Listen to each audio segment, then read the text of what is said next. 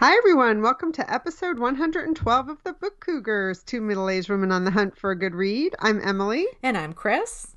We are still socially distant, but we did have a visit yesterday, a porch visit. It was so nice. We hung out and talked for quite a while and had a lovely catch up. It was kind of like the good old days, It was. but we did have masks. We took them off some when we were sitting apart, but we wanted to take a picture, so we put masks on. So we, behaved appropriately. We did indeed. It was a lovely summer day, really muggy. Yeah. A muggy day. Yeah. But it's nice to be outside for sure. Yeah, we're lucky that we could do that. Yep. We have a couple thank yous before we get started. Yes, we wanted to thank Wendy for her very generous donation. Thank you, Wendy. Kind of knocked our socks off. Thank you, Wendy. We really appreciate you. Absolutely. And then also thanks to Michelle in Missouri who gave us a lovely equipment donation. Yeah, which we are putting to use for the first time today. We are indeed. Thank you, Michelle. Yeah, so many nice, lovely people in the world. Absolutely, there are. So we're going to jump right in. And we did want to talk. We wanted to remind people of the read along. Just a quick reminder that we did choose our read along, which is Celestial Bodies by Joka Aharty, translated by Marilyn Booth. We're going to talk about it on episode 116, which drops on November 10th. So that gives you some time to read it before. We thought we'd do it pre-holiday. If you want to join in the conversation, the Goodreads page on our group page is open. Jump in. Even just tell us you bought the book. That's thrilling to us. Or you put it on hold at the library. And then we also are doing a Zoom virtual discussion again. So email us if you would like to take part in that. And that there's a link with our email and everything in the show notes. Yeah, so please do. It's not exactly a registration, but we do try to keep the conversation on the small side so it doesn't get too unwieldy, because especially on a Zoom call, you want to be able to see everybody's faces. And so please shoot us an email if you'd like to take part in that discussion. We'd love to have you. We would indeed. So now jumping in, what are you currently reading, Chris? I'm currently reading two things. One is I'm finally getting to Sherry Demeline's The Marrow Thieves, which I know I talked about on past episodes as a book I'd like to read. This is her YA bestseller that was a mega bestseller, especially up in Canada. And her adult novel that I read a few months ago called Empire of Wild was just a great read. And then I learned about this YA novel, The Marrow Thieves. So I started it last night and got immediately sucked in. I can't wait to get back to it. It will be what I'm doing later tonight. Right on. Oh, I love it when you get into a book and just feel like, would this day be over already so I can get in bed and read? Exactly, right? That's awesome. I'm currently reading Magic Lessons by Alice Hoffman. Cool. I've been keeping this a secret from Aunt Ellen, so now the secret's out. This is out on October 6th, so it's not quite available yet, but I would get it on hold at your library. Her books get a pretty heavy, long waiting list, or pre-order it, which really helps authors these days. And this is a prequel to Practical Magic and Rules of Magic. Interesting. So for fans of Alice Hoffman, this is an exciting book because it takes us back into the world of the Owens family, Maria Owens, back to the 1600s, learning about her, becoming familiar with her skills of, I hate to use the term witchcraft, but that's kind of, the idea of it. But she has special skills as a young child and kind of understanding from the history of this family that then, we've been experiencing with these other two books. So I got the arc. I was so excited. And I have to admit, I've been holding it because it's kind of like how you feel about Louise Penny. It's like, I want it to be the right time when I actually sit down and read it. Yeah. So I started it. I'm not in the best headspace these days. So I was like, do I want to do it now or don't I? But as soon as I picked it up and read it,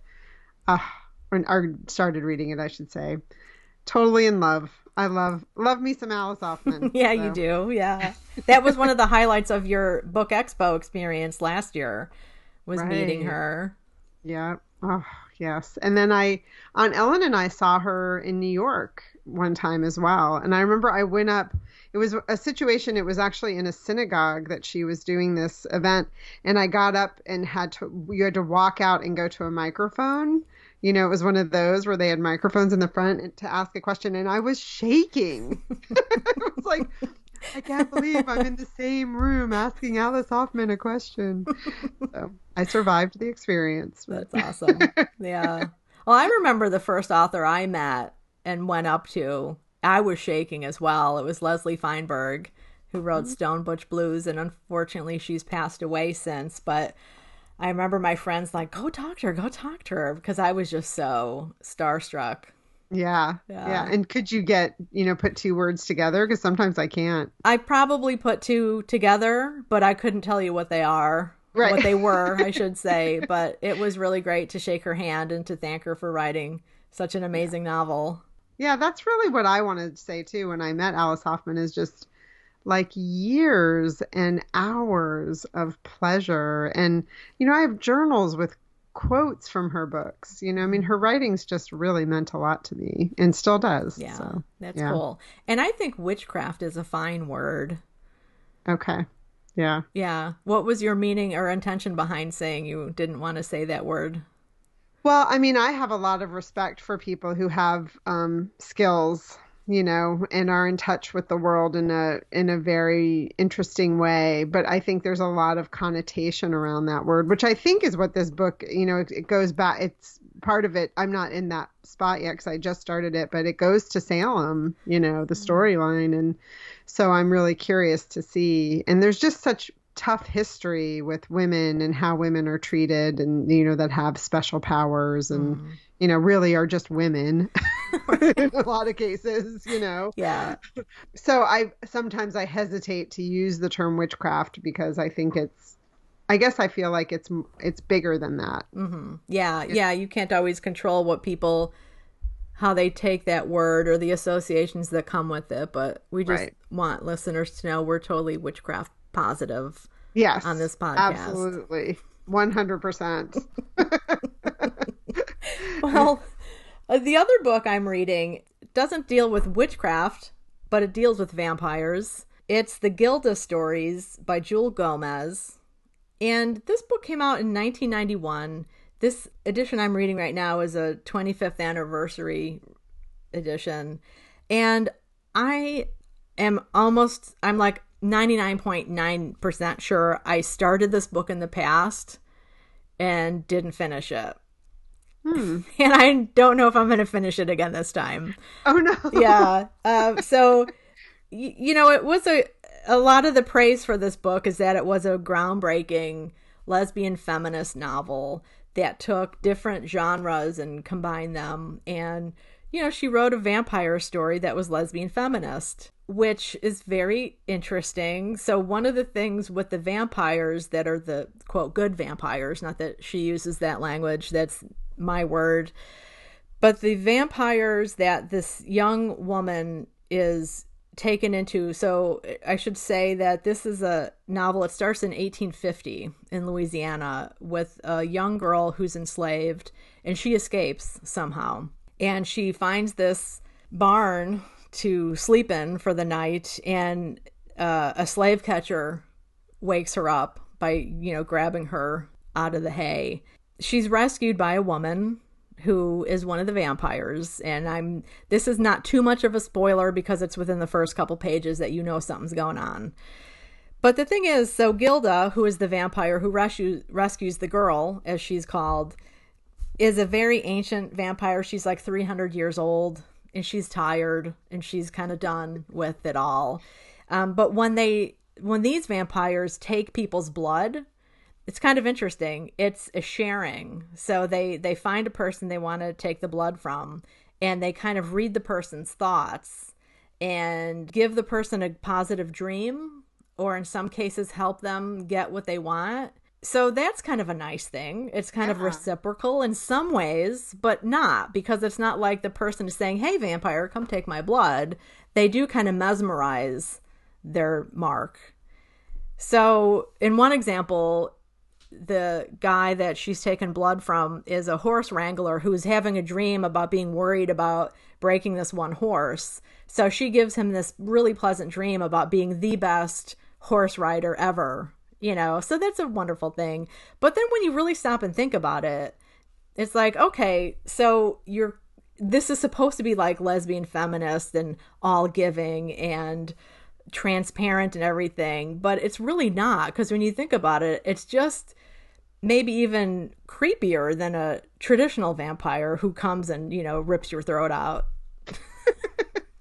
takes your blood violently, terrorizes you, Right. Not necessarily. I mean, Dracula, Bram Stoker's Dracula, he doesn't do that. He doesn't rip people's throats out. That's a later thing. He just bites you. But for some people, that's a good experience in Dracula, the novel. I'm totally digressing. But when you think about these vampires in the Gilda stories, so they find a mark and they kind of mesmerize the person and give them a nice thing, and they seal the wound completely so they don't know what's happened. So in some ways, it's even worse, because they've not given consent and they've still been violated. You know what I mean? And it seems like any vampire attack is a violation. But you're saying she's trying to couch it in a positive, but it's not really positive. Yeah, she's trying to cut the vampire Gilda, who the girl is eventually takes or is given her name. That's why they're the Gilda stories, because the name Gilda goes on. She's trying to make it seem like it's a sharing of blood. That it's a sharing, and that in order to survive, we need to share blood, which in some ways is great. If you look at, racial divides and other types of divisions within the human race, that's a great thing to be sharing blood.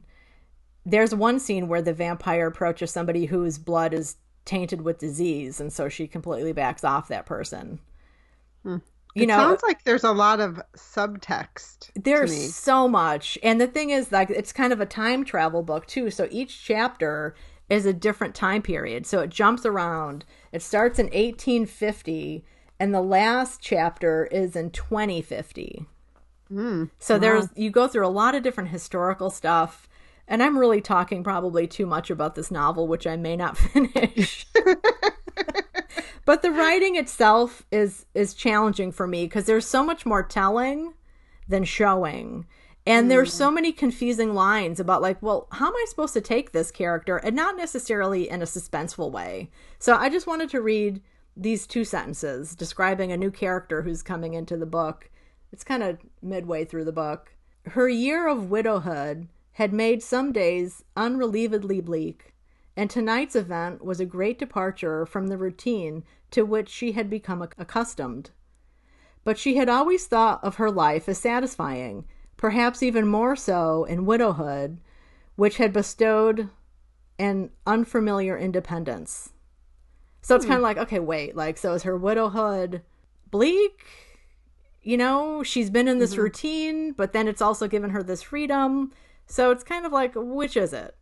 Right. And I don't think that is the type of, that's the first paragraph in a new chapter with a new character. And I really kind of feel like the first paragraph of a new chapter, I don't think you should stop and think about that type of sentence and what's going on with the character. You know what I mean? Well, what it's saying to me is there's probably a reason you stopped reading it last time, and maybe you're rediscovering that. Yeah, I think so. And the thing is, if I were, say, taking a class and this was an assigned book, I would have no problem finishing it and keeping going, because I think there's a lot of great opportunity for discussion with this novel. But just right now, where there's so many other things I want to get to, right, I'm not going to donate it or give it away. I'm going to keep it on my shelf and see. Maybe the third time will be the charm. I was going to say, next year you're going to pick it up and you're going to say, I feel like I've read this before, but... Right.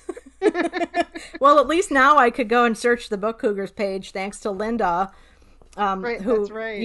Well, you would put everything in our show notes, but Linda puts everything on our Goodreads bookshelf. Right. So I can always track it down and say, oh, yeah, look at that. I did talk about that book. Yeah, good old episode 112. Why am I talking about it again on 212?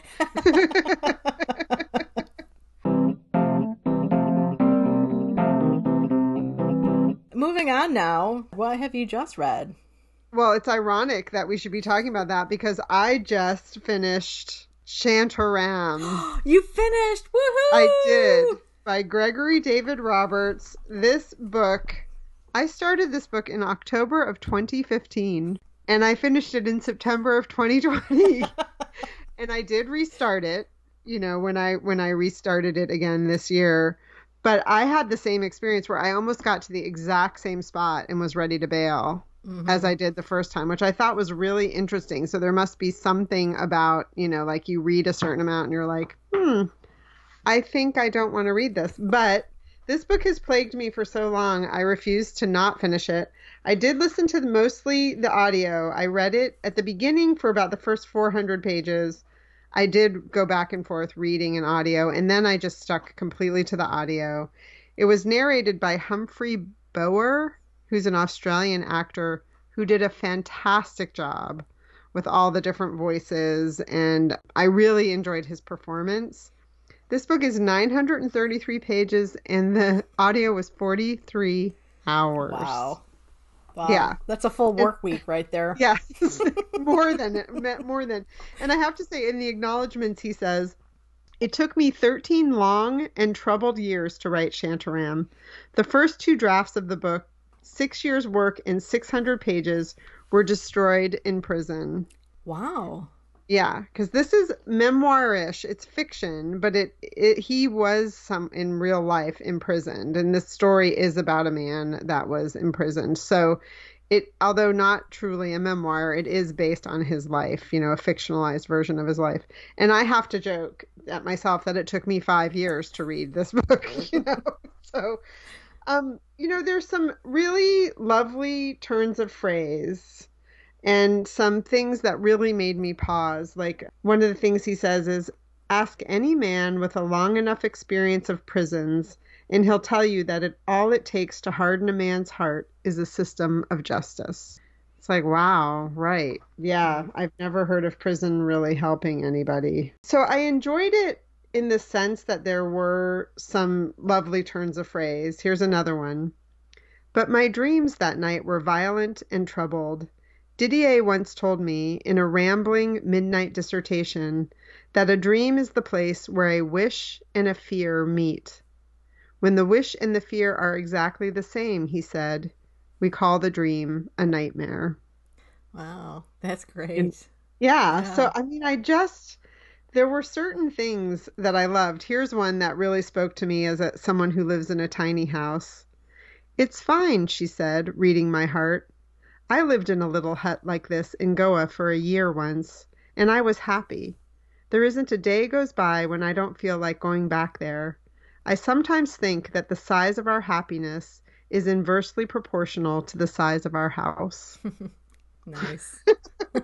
So, I enjoyed it, but I also felt like super long, a little bit indulgent. Lots and lots of violence, lots of fights, but definitely a love story to Bombay and to India and the people of India, and that part I really appreciated. So here I'm going to read you another passage.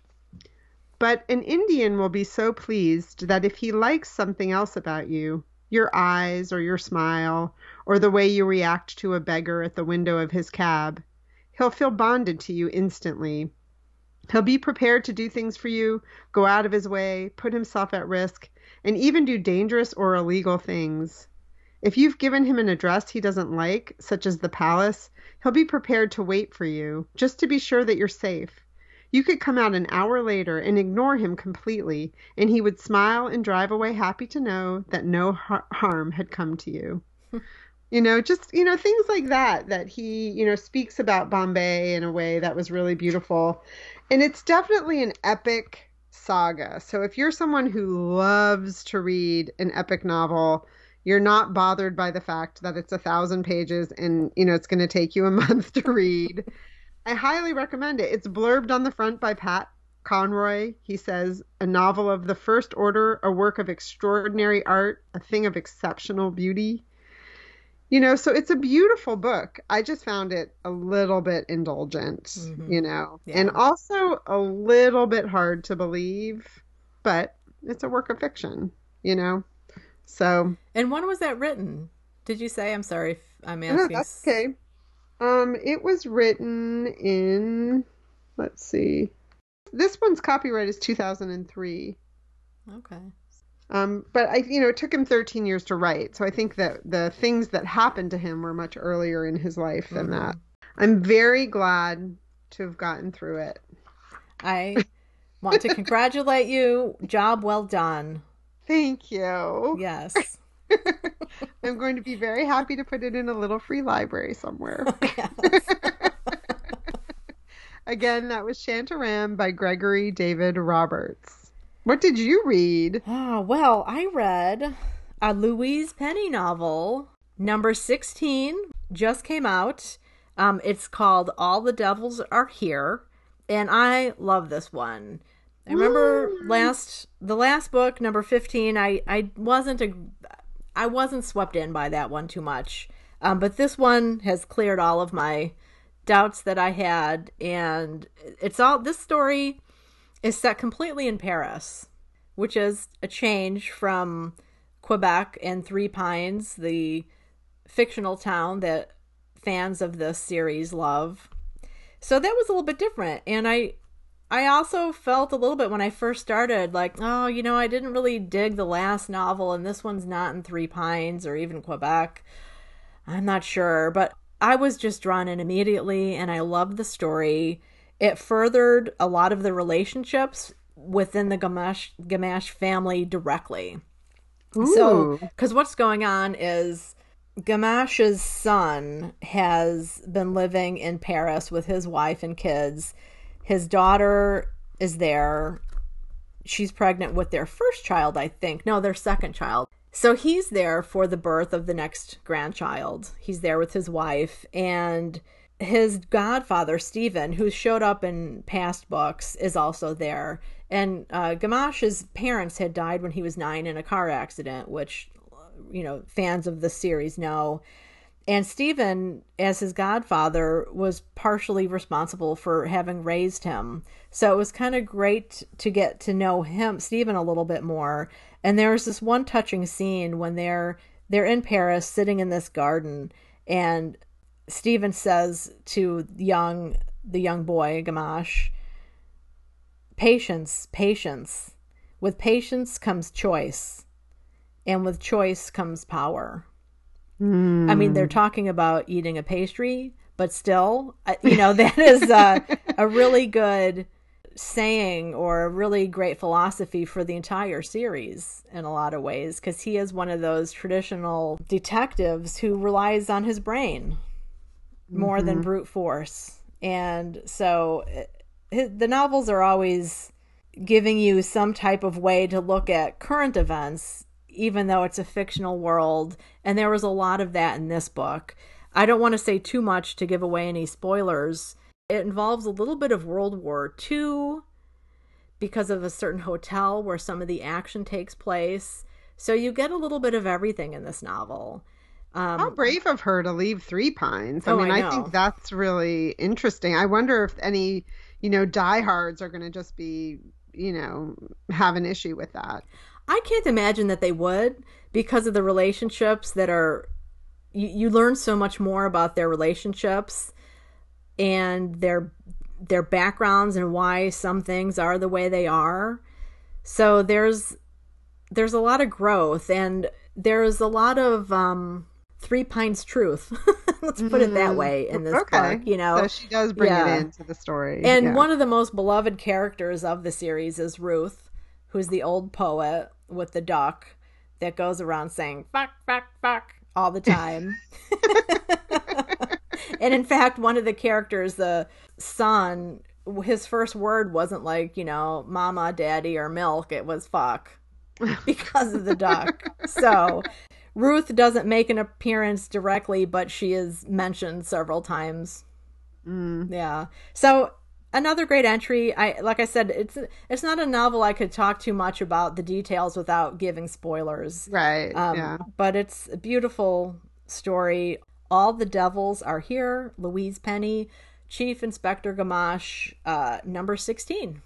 That's awesome. I'm so glad you liked it. I did. I'm grateful too. I read it after it came out, but I did read an advance copy. So thank you to the publisher, and I think it was NetGalley. I got it through NetGalley. Oh, nice. Yeah. Yeah. And that took a lot to sit on that one for a little while. Good for you. Well, it did. It was one of those things because I was in not a reading slump, but, a lot of us have talked, and you and I have talked about this during this time of COVID. Sometimes you pick up book after book after book and none of them really grab you. And I wanted to make sure I was in a good frame of mind when I picked this one up, because it is such a series that gives me a lot of comfort to read. Yeah. Well, that's how I felt about the next book I read, called All Adults Here by Emma Straub. Emma Straub is the bookstore owner of Books Are Magic in Brooklyn. I have great admiration for her as a bookstore owner and as a writer. Her books are just really good. I read this as the book I was reading as I was listening to Shantaram.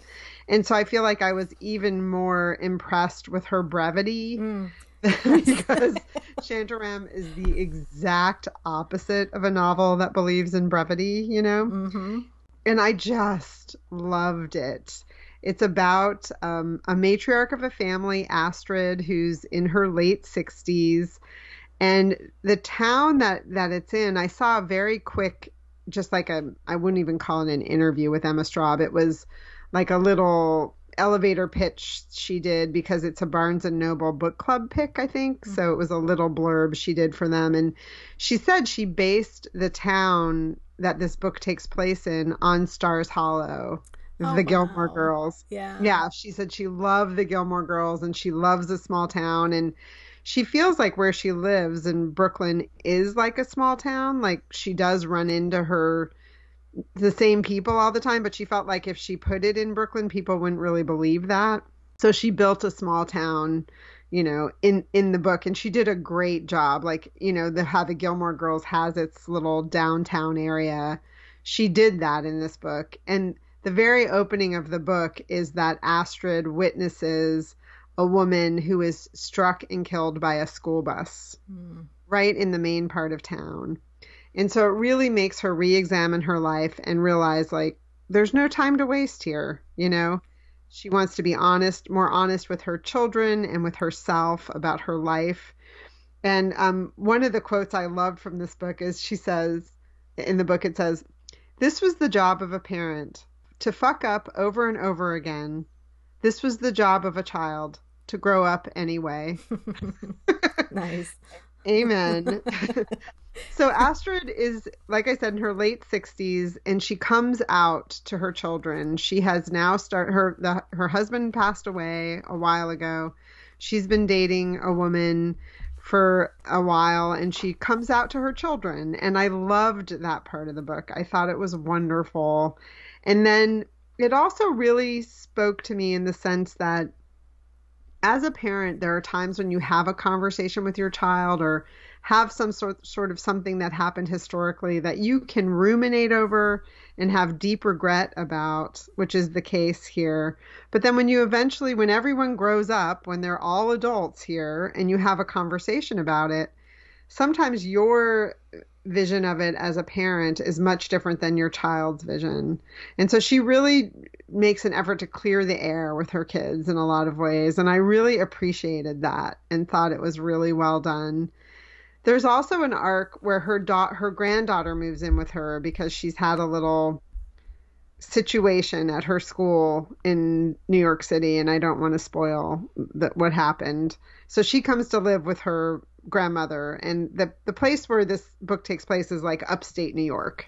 And so I really liked the story arc with her granddaughter, and then her granddaughter befriends another high school student whose name is August, who is a transgendered young boy who wants to be called Robin. And there is a scene in the book where he kind of comes out to the town. And I think, you have to suspend disbelief a little bit, because not everyone, has rosy ideas about, transgendered people, but she really paints it that way in the book, which I think is lovely. but, it's just not always so seamless, that the parents accept everything and things like that. But it did make me realize, as someone who grew up in a small town, as frustrating as it can be because everyone's in your business, or they at least think they know your business, it is also in lots of small towns, at least the one I was raised in, it can afford people the opportunity to live a fulfilled life without judgment in some ways, safely, depending again on the small town. And I think she really painted a picture of this town in that way. And that can be a really beautiful thing. I had an experience in the bank in my small town, for example, where there was a mentally ill man that lived in the town, and he came into the bank one day and he was dressed in a very odd way. And then he just started singing, at the top of his lungs. And all of us just looked at him like, oh, it's Fred, this is what he does. No one called the police, just things like that, Yeah. So this book reminded me of that a little bit, like people just living their lives, and being accepted for it and knowing and being supportive of each other and things like that. I really enjoyed it. It was like a little delicious treat, like I said, compared to Shantaram, which was a long, long slog for me. Yes. So I loved it. I highly recommend it. All Adults Here by Emma Straub. Great. Well, I've been reading in two other books. So after I finished Forever Amber, my big book of the summer, I kind of dipped around here and there. I was reading some poetry by Emily Dickinson, who we love. Nice. She's just always a comfort to go to. And you can never read just one poem, or it's hard to not read just one poem. I even have this little, the pocket Emily Dickinson that I keep in my car. It's obviously not in my car. It's in my hand right now since I don't really drive my car that much anymore. Right, exactly. But yeah, and I always feel like you get different things out of her poems, different understandings. Or at least I do anyway, over the decades. Like, oh, maybe that's what that meant. And I think you picked that up when we went to the Emily Dickinson Museum, I think. Is that when I got this one? Yeah. Okay. I recognize that from I think you got that at the little gift shop there. Oh, you know what I did? It says on the back, Emily Dickinson Pocket Emily. Mm-hmm. Emily Dickinson Museum, I should say. Pocket Emily. Yeah. Yeah. That was such a fun trip. That was. Yep. And then the other book I've been reading from is Sister Outsider by either Audre Lorde or Audre Lorde. I've heard it said both ways, but I think her partner used Audrey, so I'm going to go with that. She has since passed away, but this was a book I read a while ago, first in a class, and just wanting to pick up some of her essays. So I've been reading around in it. Two of them that are really famous. The Master's Tools Will Never Dismantle the Master's House is an excellent essay. And then also Poetry is Not a Luxury. So many of these essays in here are just fantastic to read. And when did this first get published? It first came out in 1984. And in The Master's Tools Will Never Dismantle the Master's House, she's addressing an academic conference where at the last minute they needed a black woman feminist, and it's really obvious that nobody, quote, knew any. So she gets this kind of last minute call, and so you think like this is still going on today, as we know, and it's just a reminder that this generation, or what's currently going on, it's not necessarily a new thing that people are realizing. Maybe some people are realizing the depth of the racism in this country and how firmly it's embedded in all of our organizations and institutions. But in terms of some of the ongoing issues of, well, let's call this person, she'll know a black person who could, that's what she's addressing there, and being more inclusive. So I'm probably not talking about that very well, but I do love her writing. It's just so powerful. I'm embarrassed to say I've never read her. I need to get one of her books, and I love the idea of getting a book of essays of hers. Yeah. Yeah. And it's interesting that you should say that, because I think one of the things that I'm seeing differently now and hearing about differently now, especially in with the work that I'm doing in philanthropy, is that there's an unwillingness for people to be the token person now. It used to be, I think, that there was a willingness because you were very concerned with representation, but now there's more of a demand that this is an expectation, and it's not going to be someone that's a token representative of a particular race. It's that there is an expectation that there's going to be representation. Right. You know? Yeah, absolutely. I'll just read a paragraph, and this is from the Master's Tools. She says, women of today are still being called upon to stretch across the gap of male ignorance and to educate men as to our experience and our needs. This is an old and primary tool of all oppressors to keep the oppressed occupied with the master's concerns. Now we hear that it is the task of women of color to educate white women in the face of tremendous resistance as to our existence, our differences, our relative roles, and our joint survival. This is a division of energies and a tragic repetition of racist patriarchal thought.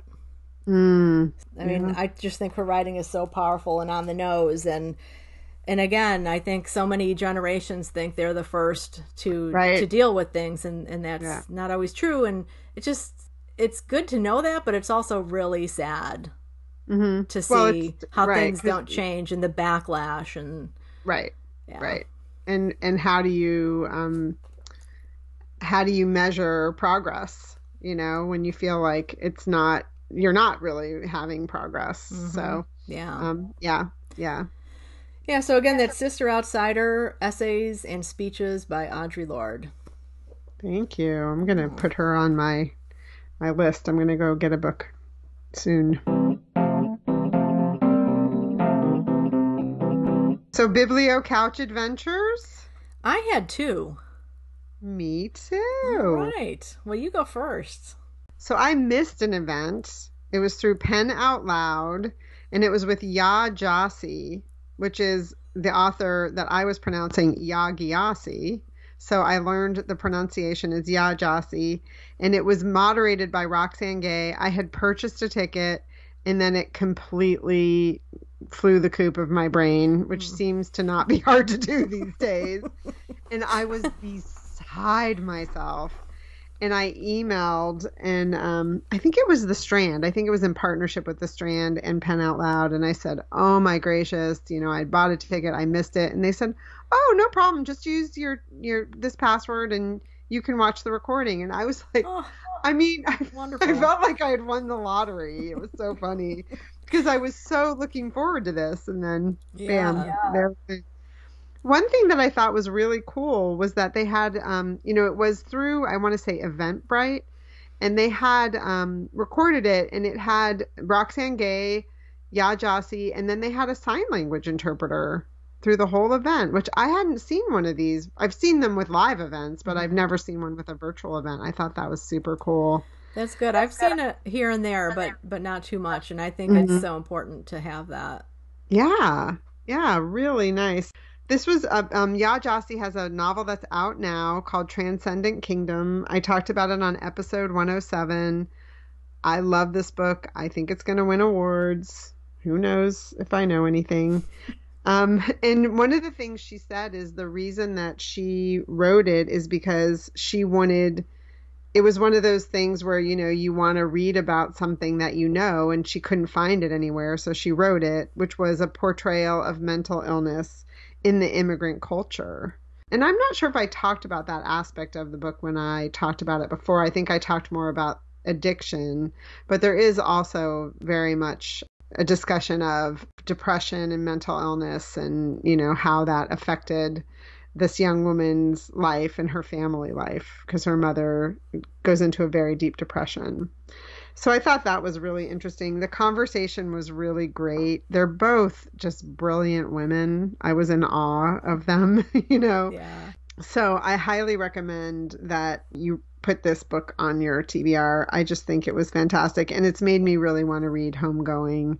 One of the things that's interesting, I had started Homegoing, but it's told from multiple perspectives, whereas this one is really told from one perspective. So she did talk about the difference of, managing writing something, with multiple timelines and characters versus this one that was very pointed and from one point of view. They didn't get too much, like inside baseball author stuff, but it was fun to hear them talk a little bit about things like that. That's so cool. Yeah. Yeah. So I was always pronouncing her name Yaa-Gyasi as well. So can you say it one more time? Yaa-Gyasi. Yaa-Gyasi. Okay. Like the way I wrote it down so I would pronounce it correctly was Yajaci. Yaa-Gyasi. But I'm just saying for phonetics, that's not, it's spelled Gyasi, Yeah. I'm so glad that you got to see that event after all. I know how upset you were. I was just so mad at myself because it wasn't like I was doing something. I was at home and completely forgot that I had signed, because I had signed up for it, 2 months in advance or something, because I was so happy about it. So. Yeah. Calendars are my friend, but I have to look at them. Right, exactly. All right. Well, one that I went on was the Willa Cather's Greenwich Village. And that was, I talked about that last time as an upcoming event. It was through the Greenwich Village Society for Historic Preservation, presented by Frances Moroney. And it was a really great look at all the places she lived. Some of the buildings have been torn down, but he gave a bird's eye view of maps and things like that, and old pictures when they were available to give you a sense of where she was in the village and what was going on and other people who lived other places. And it's just, Frances Moroney is so knowledgeable about this time period and Cather and her life. He's been really steeped with Edith Wharton. I guess he's working on a big Edith Wharton project. But so, every now and then he might mention something with her. And just in contrast, that like Cather loved New York when she first moved there, and Edith Wharton, who was from New York, hated it. Very different circumstances for those two writers who were often compared. There's been at least 2 books written that compare Cather and Wharton for different reasons. But that was a great event. I really enjoyed it. They do a good job. This is the second event that I've taken or attended through the village preservation, and really enjoyable. Lovely. I attended an event through RJ's with Carrie Arsenault in conversation with Danny Shapiro about Carrie Arsenault's new book, Milltown, Reckoning with What Remains. So Danny Shapiro, is a big time draw, big time author in her own right. That I was saying before with the other event with Roxane Gay and Yaa-Gyasi that, sometimes authors can get a little too inside baseball. And I feel like that happened with this event a little bit. And I know Danny Shapiro teaches writing, so I think she was very interested in, the writing of the book. And unfortunately, they didn't tell us what the book was about, which was really frustrating to me. And so I printed this little thing I wanted to read that tells you what it's about. It says, Milltown is a personal investigation where Arsenault sifts through historical archives and scientific reports, talks to family and neighbors, and examines her own childhood to illuminate the rise and collapse of the working class, the hazards of loving and leaving home, and the ambiguous nature of toxins and disease.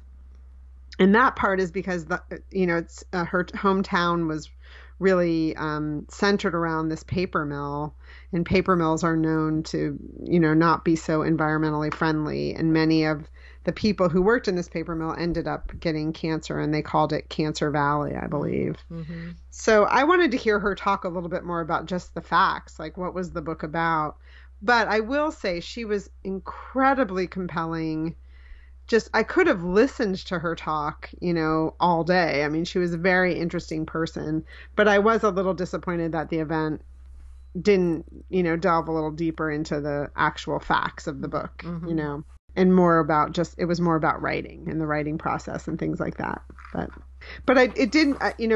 I do want to read the book. I still feel that way, and I might actually look and see if it's available on audio as an audiobook. So. All right, cool. I've heard great things about that book. Yeah. Oh, and the one thing she did talk about that was very interesting because Dani Shapiro pointed out that it doesn't have the term in the title. There's nothing that mentions that it's a memoir. Mm-hmm. And she was saying that she's never won that battle with all of her books. The publisher has made her put the term memoir on her book. So she said to Carrie, like, how did you make that happen? And she said it was a big argument. Interesting. Yeah, and that actually someone I think that reviewed the book talked about the fact that the book is really an ethnographic memoir, which was a term I hadn't heard before. I've heard of ethnographies because both of my kids in undergrad were cultural anthropologists, and you do ethnographic studies of different cultures. Yeah. But I had never heard of it in this sort of term, and I thought that was really interesting. So it's, where she's writing a memoir of sorts, but it's really looking at a culture and an area and learning more about that, Mm-hmm. So it is somewhat of a memoir, but it's not titled a memoir, which I thought was really interesting because I thought it was like straight nonfiction when I heard about it. Yeah. When I had first heard about it way back when like she was still writing it, I thought it was a novel. That's so funny. Yeah, because I must have caught some snippets on Facebook or something. So, that's really interesting to know because so often I'm curious about covers of novels where they'll say, whatever, a novel by so-and-so. And I always think like, why? Yes. Now, maybe we know a little bit more that publishers like to state what category a book is on the cover.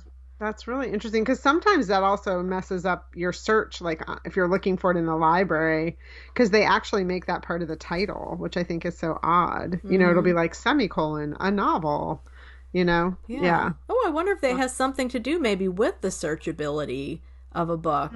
Maybe one of our librarian listeners will let us know about that. I bet you there's some kind of reason.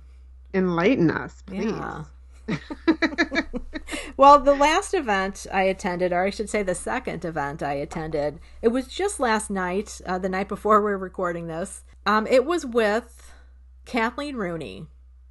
She was at the Bookstall, which is a bookstore in Illinois. It's in Winnetka, Illinois, which is north of the city. She was in conversation with Alice Moody, who's a book group leader in the area.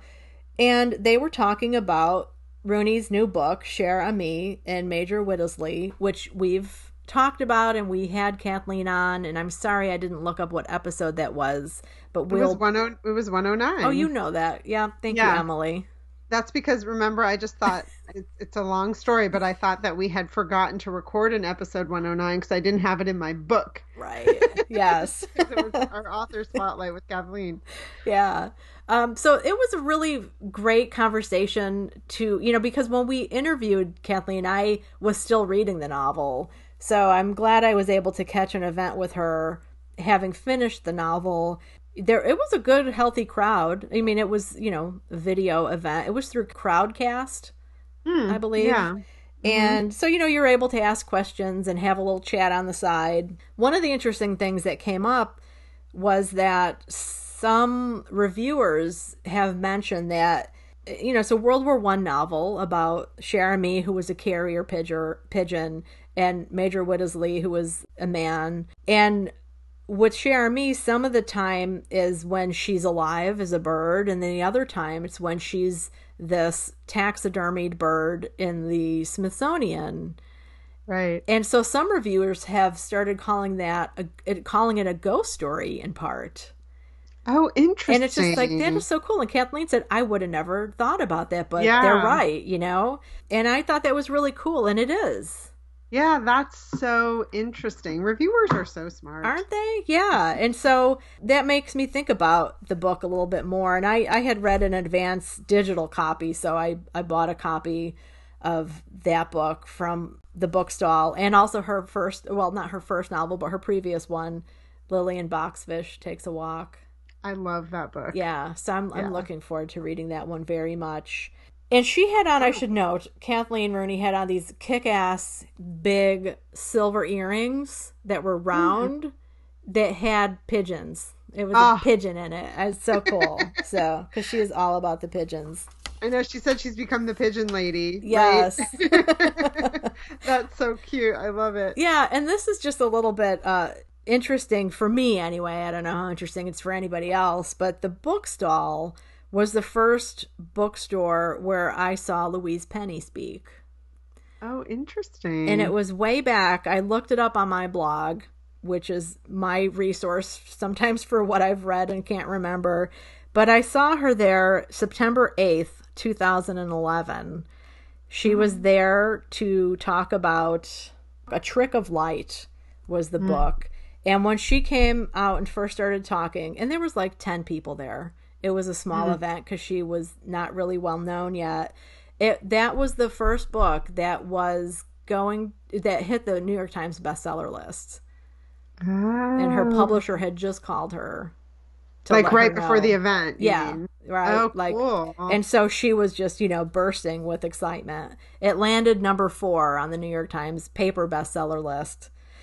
So that was a fun thing to look back on that and to think about the bookstall, because it is a really great independent bookstore, and it's been around for a long time, like plus 50 years.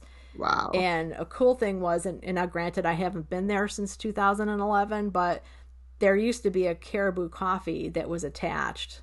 They were next door to each other, and they broke through, so you could go back and forth, which was really great. Oh, I love a bookstore with a cafe. Oh, I know. Like combining my 2 favorite loves, eating and reading. That's so funny because I think of Louise Penny. I learned of Louise Penny through you, and I think of the event we went to up at Gibson's in New Hampshire, and it was sold out in this huge theater, and everyone walking around with copies of their book, and all of that, and she pre-signs them because she's so famous. And, exactly. The whole thing. Yeah, so, I know. She fills auditoriums now, which is really amazing, and it's really wonderful too to see an author's evolution like that, especially when it doesn't go to her head. She's still so down to earth and. Yeah. And she's an author, by the way. We've talked about this in the past, how authors have newsletters. She's an author that I think would be someone that you might want to subscribe to her newsletter, because she does a really awesome newsletter. Yeah. So if you're a fan of Louise Penny and you don't subscribe, I recommend that you do. Right. And it always comes on the first day of the month. So that's when if I'm not paying attention to dates and stuff, I always know, it's a new month. Turn the calendar.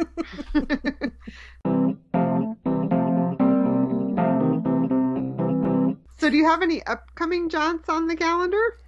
I do. I mentioned before the Village Preservation Society. They are going to have an Edith Wharton's Village event, and that will be with Carl Raymond. And that's on September 30th at 6 p.m. Eastern Time. I should add, you do have to register for it. It's free. They do, ask for donations because they're a nonprofit and they do great work. They're trying so much to preserve the history and preserve the architecture of the village and, do so much of this great research.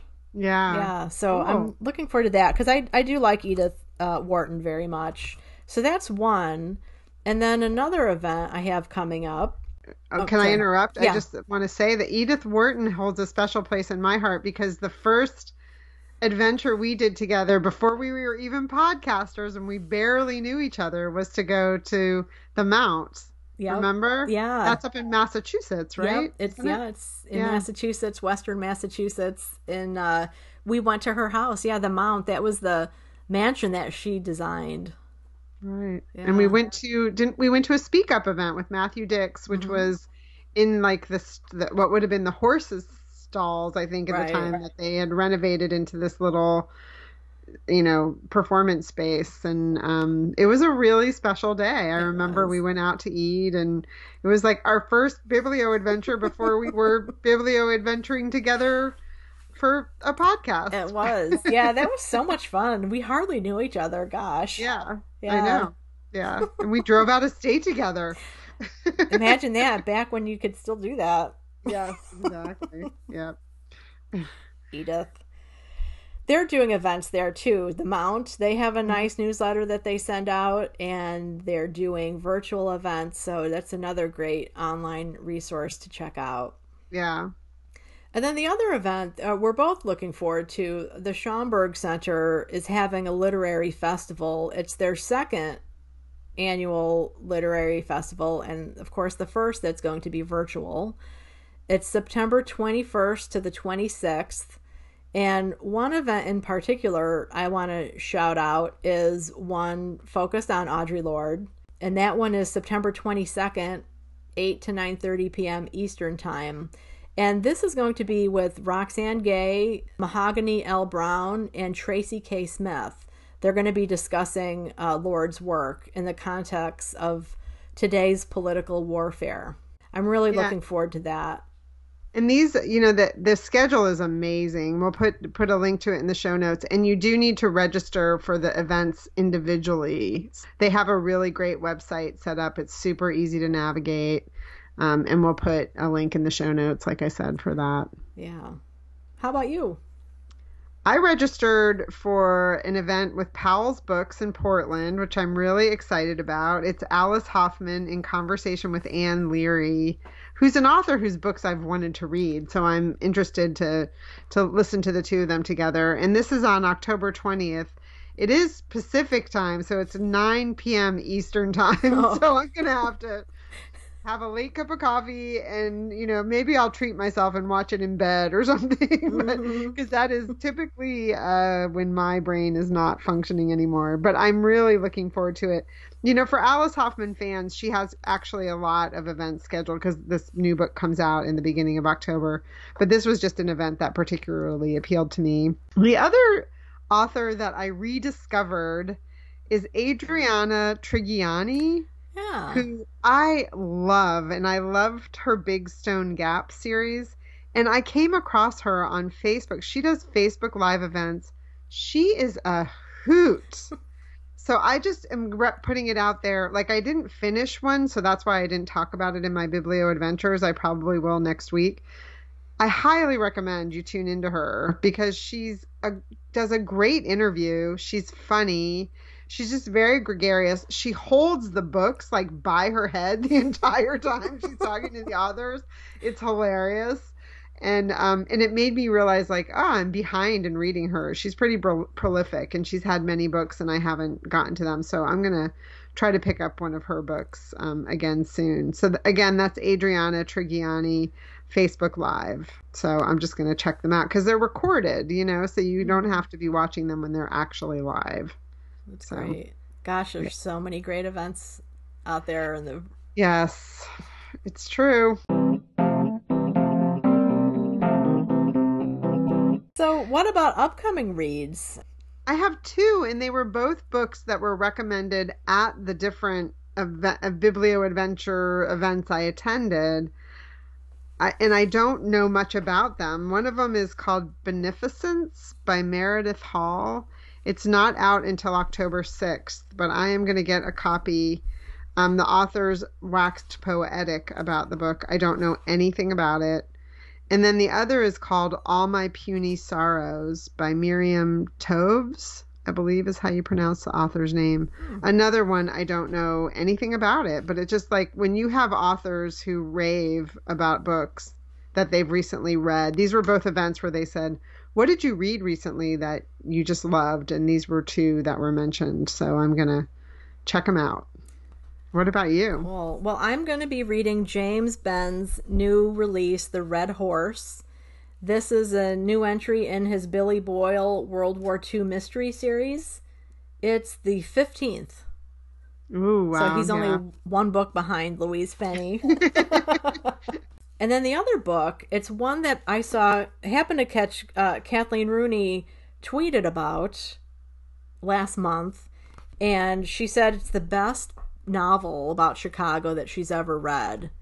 Ooh. It's called Trumbull Park by Frank London Brown.